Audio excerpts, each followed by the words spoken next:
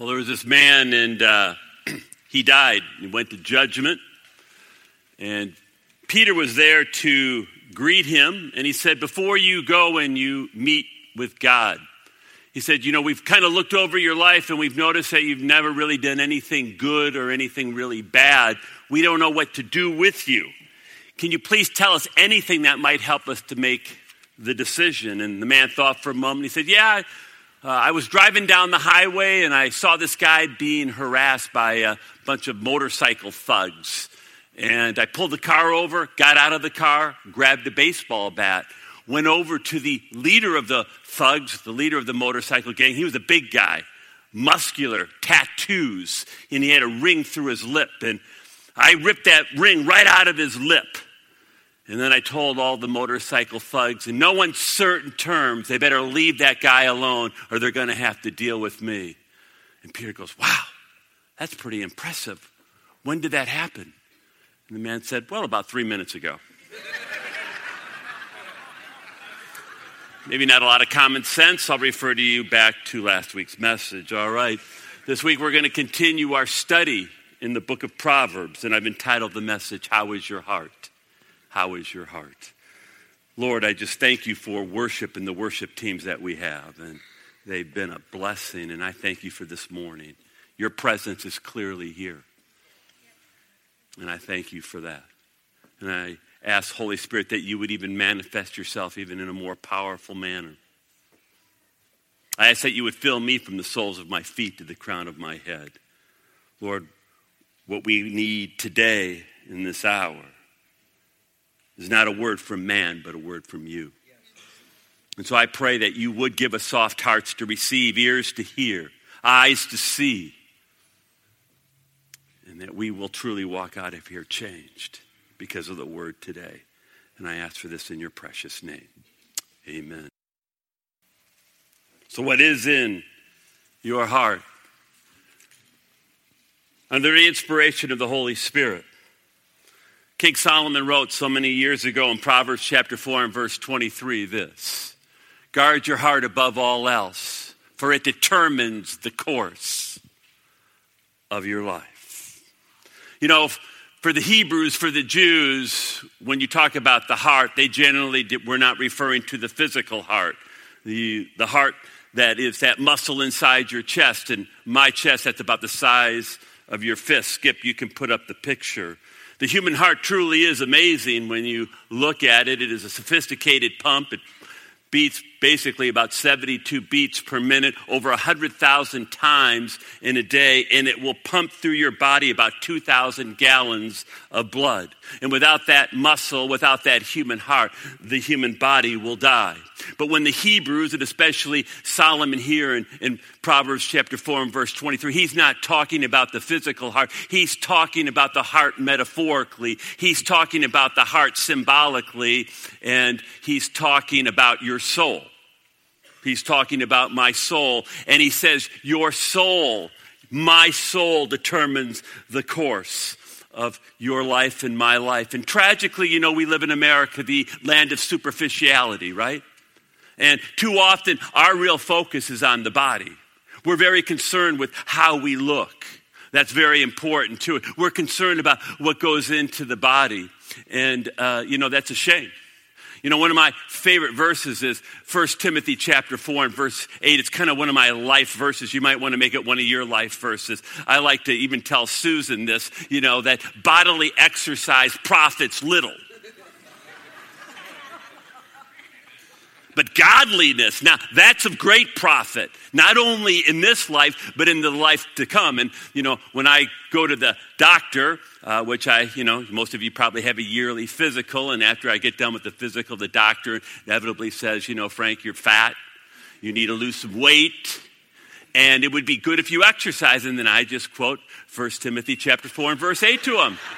Doc, exercise profits little. Godliness now, that's great gain. Not only in this life, in the life to come. And he doesn't exactly know how to respond to that, but that's a good thing. I want you to understand this morning that your problem, I don't know what you walked in here with, but I want you to understand that your problem really is not physical. Your problem and my problem and the problem out there is generally our soul. Our soul is sick.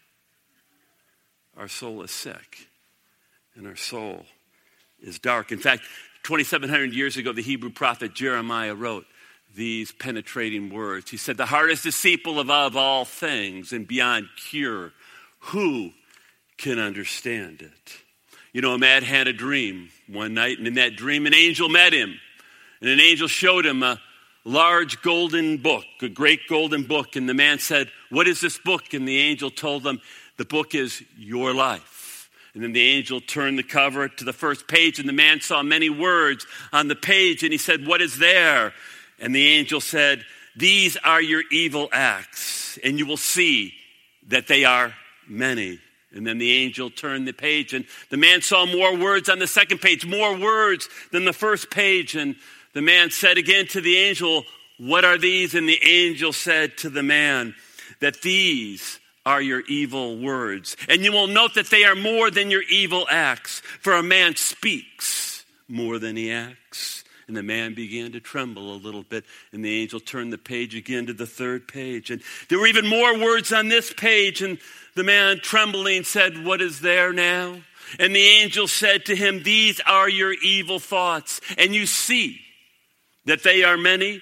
For you see, a man thinks more than he speaks and acts. And the man began to tremble greatly. And the angel turned to the fourth page. And the fourth page was black.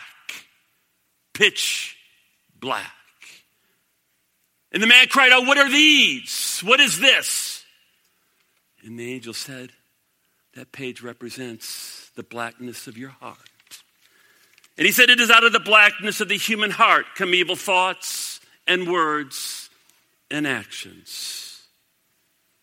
Several weeks ago, I was in Italy with Susan, and we traveled with my sister, older sister, and her husband, and my other sister, and her significant other, and also traveled with my brother-in-law's brother and his significant other, and also one of Terry's doctor friends.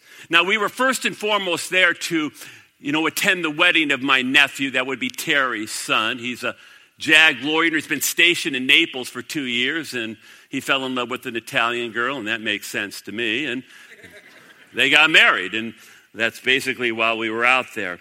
Now, the people that I just previously mentioned that I was with were either atheists or agnostics of some stripe. So that kind of made for an interesting discussion every night at dinner time when we would get together. And on one particular evening, the topic of discussion was this: what do you think is the greatest problem facing the world today? How would you answer that question? Well, they gave various answers, from right-wing intolerance, and everyone, of course, looked at me, to the environment. And the one who said the environment actually tried to reel me in and get me to agree with them, and I wasn't biting. I said, I think the thing you need to worry about more than that is probably we're going to incinerate ourselves long before we melt everything. And everyone kind of looked at me. What do you mean? And I said, here's what I mean. I mean that the human heart is dark.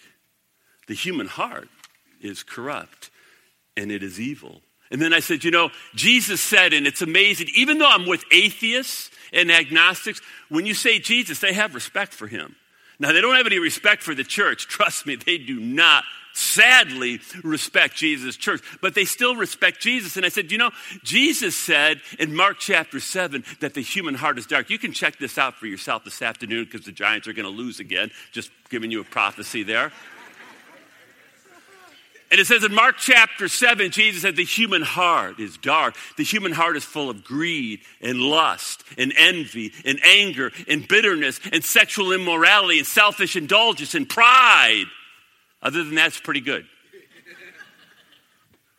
No, but I said, Jesus said there's nothing more corrupt, there's nothing more dark than the human heart. And what's interesting, that very day that we had that discussion that night, we had visited the ancient city of Pompeii. Skip, can you put up the picture? Now, what people don't know about Pompeii is it was a Roman city, And it was a very wealthy Roman city. In fact, the well-connected, the rich lived there or vacationed there. It was a very decadent, perverse city, much more decadent, perverse than the average person knows. In fact, 10 to 15,000 people generally lived there in Pompeii. And Pompeii was kind of like the Las Vegas of its day. You know what happens in Las Vegas? Stays in Las Vegas. And so we were walking along the ancient Roman roads of Pompeii. I mean, it is amazing the condition that these roads were in. These guys are very sophisticated. They actually had heated floors. You know, they had air conditioning via aqueducts. I mean, these aren't some morons or something like that. You get the idea. And, so suddenly we're walking along the road. Picture this. And the guide says, stop. So we stop. And he says, look down. Now, this is a PG service, so I don't know how to put this, but I'm telling you the truth. There, carved in the stone, was a rather large male genitalia. You guys are kind of shocked. We were kind of shocked. He said, you look kind of shocked by that. And we said, yes, we are. And he said, well, you know how we have signage in our time? You know, you'll see a big sign that says Crossgates Mall, next right or something like that. Well, signage back in the ancient times, in the Romans' times, was actually carved into the rock. And so there in this pavement was this large male genitalia, and it was actually pointing to, this huge brothel section in Pompeii. I mean, remember, it's only a city of 10 to 15,000 people, and there's just this huge brothel section. And on the walls, I mean, I'm not putting them up, you would see this art that would make you blush. I mean, you see the incredible perversion and the decadence and the degeneracy that was occurring there, right there in Pompeii. And, we had actually seen that. The group of us, we had kind of taken note of that. And what was the very intriguing thing is that then the guide said, and there you'll see Vesuvius in the background. And he said on August 24th, 79 AD, Vesuvius blew. Now, see, it looks pretty big there, doesn't it? Pompeii is only about 4 miles from Vesuvius. 2/3 of that mountain is gone. The explosion was so great. Skip, you can put up the picture. The explosion was so massive and so great. And Pompeii at one time was actually a coastal city on the Mediterranean. Now it's 4 miles away. That's how much, mass and matter landed. And by the way, when that thing blew, coming at the Pompeians at about 280 miles an hour with some noxious gas, boom, just hits them. Most of them die rather instantly. And then you see all of the ash and the pumice and whatnot. 6 to 7 feet fell on Pompeii. And look what happened. Skip, put up the next picture. It preserved, it's almost eerie, these people. Those are people, they're just caught. And it preserves them, and you're just kind of like freaked out. And as I was looking at Pompeii, and I was looking at Vesuvius in the background, and I thought of, boom, on August 24th, do you think those people had any idea that was going to happen to them? You think they had any idea? All of a sudden, explosion, massive explosion, and the Holy Spirit just dropped in my spirit. Sodom and Gomorrah. See, when God's judgment comes, it's sure, and it's swift. And see, you don't want to toy and you don't want to mess with the grace of God. And every single one of us had seen that. And we're discussing this that night. And a miracle occurred. Seriously, a God sighting occurred at that dinner table. My sister Terry says, she's the doctor, I think Frank's right. She says, I think Frank's right. And my sister Linda, who's a lawyer, almost fell out of her seat. She goes, what? You do? And she said, you were there. You saw Pompeii. You've seen the other ruins. And she said, sure, we've advanced technologically. But she goes, the human heart hasn't changed. Man is still dark. He's still evil. And he's still corrupt. And you could have heard a pin literally drop. You could have heard. a pin drop. You see, what we have to deal with is the human heart. And I think, interesting, I pray for my sisters every day. And I think my older sister Terry's closer to the kingdom now than ever before. Virtually all of our problems in this world, you think about your family. You think, about your neighborhood. Maybe you think about what's happening in your place of work. You think about what's happening in our country. You think about what's happening in our world. And I'll tell you, the problem is the human heart. The darkness and the corruption of the human heart. And you know what the good news is? The good news is that's exactly why Jesus Christ came. That's why God put on human skin 2,000 years ago. He came to solve the problem. In the book of Luke in chapter 4, there's just an intriguing account there. Jesus is in Capernaum. That's the Apostle Peter's hometown. He's doing incredible things. Now, just think about this. He's healing people. He's casting out demons. He's solving all kinds of problems.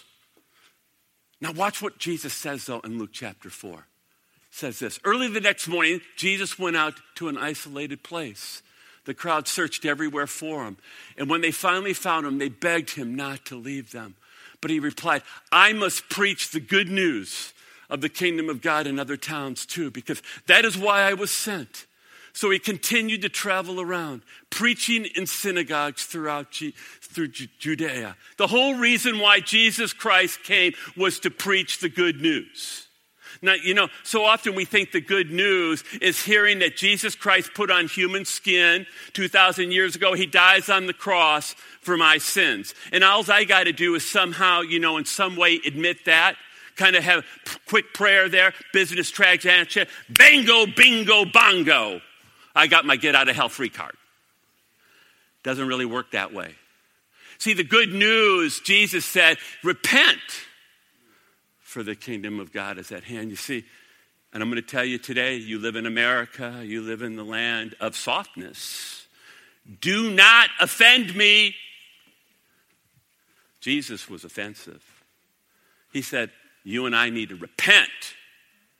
What that means is I need to turn from the people like Pompey. I need to turn from worldliness. I need to recognize that I got a dark heart. I got a sinful heart that's creating all kinds of problems. I need to repent of that, turn from that. And I want to say, now, Jesus, I want to follow you.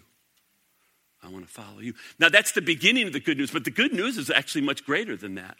Listen to the good news. 2,700 years ago, same prophet, Jeremiah, he writes these words in Jeremiah chapter 31. The day is coming, says the Lord, when I will make a new covenant with the people of Israel and Judah. This covenant will not be like the one I made with their ancestors when I took them by the hand and brought them out of the land of Egypt. They broke that covenant, though I loved them as a husband loves his wife, says the Lord. Now watch what he says. But this is the new covenant. Jesus, by the way, cut this on his final night on planet Earth. I will make with the people of Israel in that day, says the Lord. I will put my instructions deep within them, and I will write them on their hearts. I will be their God, and they will be my people. They will not need to teach their neighbors, nor will they need to teach their relatives, saying, you should know the Lord. For everyone from the least to the greatest will know me already, says the Lord. And I will forgive their wickedness, and I will never remember their sins anymore. Isn't that fabulous? You see, that's talking about a new heart. See, Jesus doesn't want to solve symptoms. If you understand what's being talked about here, Jesus could have gone to Rome. He could have solved the poor problem, the economically depressed. He could have solved the sex slavery problem. He could have solved the racism problem. He could have solved the hatred problem, the war. He could have just gone to the Romans and said, we're going to write a bunch of laws. Anybody think that's going to change anything, by the way, if you write a bunch of laws? Think about our day and time right now, who's in the news. Harvey Weinstein, Louis C.K. You have mass perversion going on at very high levels. By the way, if it's just coming out now, can you imagine how deep the problem really is of sexual perversion? No, that's really going on right now. Can you imagine what's really going on in Hollywood? Can you really imagine what's happening in our government, in our halls where there's power? Can you really imagine the darkness? And do you think, does anybody here think if they wrote a law, they could solve Harvey's problem? No, Harvey's going to get some sex therapy. Anybody think that's working? No, it's not working. Just read the news. It's not working. You know why? Because Harvey has a heart problem. He's got a darkness problem. He's got a corruption problem. And it's time that the American church wake up and we're passing out pablum and drivel. We're in the great business of changing hearts. See, you've got the only hope of the world. Jesus came to change the human heart, to give heart surgery from an old heart that's full of greed and envy and bitterness and anger. Can't forget. I mean, this is what's inside people. Negativity, sexual perversion. It's all in there. You can't legislate it out. But the good news is Jesus, if you come to him, he can give you a new heart. And you know how it beats? Love, joy, peace, patience, kindness, goodness, gentleness, faithfulness, and self-control. Isn't that something? See, he can change the human heart. I used to ask my class, who had quite a few atheists, I said, do you think if everyone was like Jesus on planet Earth, 7 billion Jesuses running around, does anybody here think we'd have a war problem? Anybody here think we have a sexual perversion problem? Sex slavery, hatred, economic problems, the poor. Anybody think we'd have any of these problems? No. And they all say, no, we wouldn't.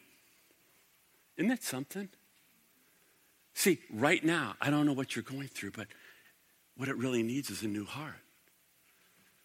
And so, this is the challenge this morning. What kind of heart do you really have? There's only two kinds of heart. You either have a heart like Jesus, and Skip, you could put up Galatians 5:23. It says in Galatians 5:23 that, see, if you have a heart like Jesus and it's beating love, joy, peace, patience, kindness, goodness, gentleness, and faithfulness and self-control. If, on the other hand, you have a normal heart that you came in with to the world, a heart that the average person has, then it's full of greed and lust and envy and jealousy, sexual immorality, bitterness, self-indulgence, anger. See, and man, just be honest. You got one or you have the other. And you know, it's an interesting statement that's made by Solomon. If you really have Jesus' heart, you know what he says? He says, go back, can you skip to Proverbs 4:23? He says, guard your heart. Guard your heart. Guard that. Guard your heart. You know the picture that he's giving here is of a sentinel or a sentry. Skip, can you put up that picture? You ever seen a sentinel? And what do they guard? They guard something that's very important. And so what is actually being told in Proverbs 4:23 is, you know what the most important thing you have? Your soul. There's nothing more important than your soul. And he says, guard it. Guard whatever goes into it. Protect it. You know, Jesus makes a fabulous statement in Matthew chapter 16. Skip, can you put it up? He says this. He says, and what do you benefit? Now think about this. Think about what you do with your life. What do you benefit if you gain the whole world? If you're the richest person in the world, you got everything, you have all power. Jesus says, what do you gain if you gain the whole world but you lose your soul? This is Jesus. He says, is anything worth your soul? Anything? See, the answer is no. And, you know,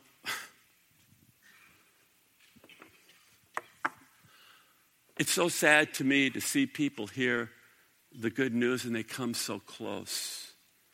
And then they fulfill Proverbs 26. Skip, can you put that up? He says this, the dog returns to its vomit, so a fool repeats his foolishness. You hear the good news. No, you hear Jesus can give you a new heart. You come so close, but you don't quite cross over the line because you believe a lie. And you know what you want to see that in picture form?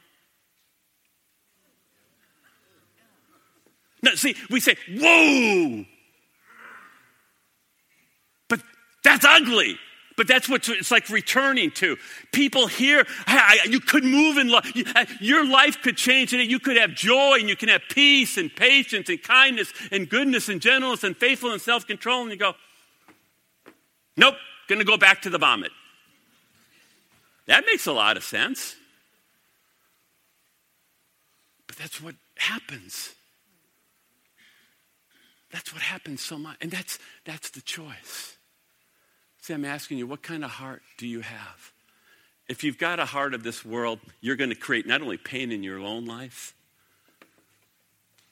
but you're going to create pain in the life of others. You don't have to do it. If you truly are born again, then guard your heart. How do you guard your heart? Here's how I want to end. Just 4 things. What are you reading? No. See, your soul is the most important thing. So I'm asking you, what are you reading? It's your job to protect your soul. What are you reading? What are you listening to? Well, I just love that music. It makes me feel good. God, I don't know what to say to that. Don't you understand what it's doing to your soul? It's making it worldly. It just isn't. And that's why you go and you mess up. So what are you listening to? What are you watching? Well, I'm bored, Pastor, and I worked really hard during the day, and I got to kick my feet up, and I want to watch some of these programs. You know, it's not a big deal. It is a big deal. They're worldly. And they lead you to do worldly things. Don't think that they don't affect you. They do. Who are you around? It's the 4th thing. Who are you around? You're going to become like those who you're around. It's just a fact. That's why it says the early church had church every day. They're meeting in 2s, 3s, 4s, 5s, 6s. They're meeting every day to counteract that so they get truth. See, guard your soul, for it determines the quality of your life. How's your quality? How truly is your quality? Lord, I just really pray that we take seriously. There's nothing more important than our hearts. Our soul, it determines the quality, the course of our lives. And some of us right now, I know this morning, are not on the right path. We're going down a dark road. And that road is about to devour us. You're giving an opportunity right now, to stop and turn to Jesus. The good news is Jesus is right there. And he goes, come to me, all you are heavy laden. I'll give you rest. I can give you a new heart. A heart that beats like mine, a heart that gives you life. I'm asking, Holy Spirit, even now, that we will choose life and not death. That we will choose life and not death. I ask for this in your precious name. Amen. Would you stand and join us as we consider the choice? Hi, I'm Jeff Eckstein, one of the pastors here at Bethlehem Community Church.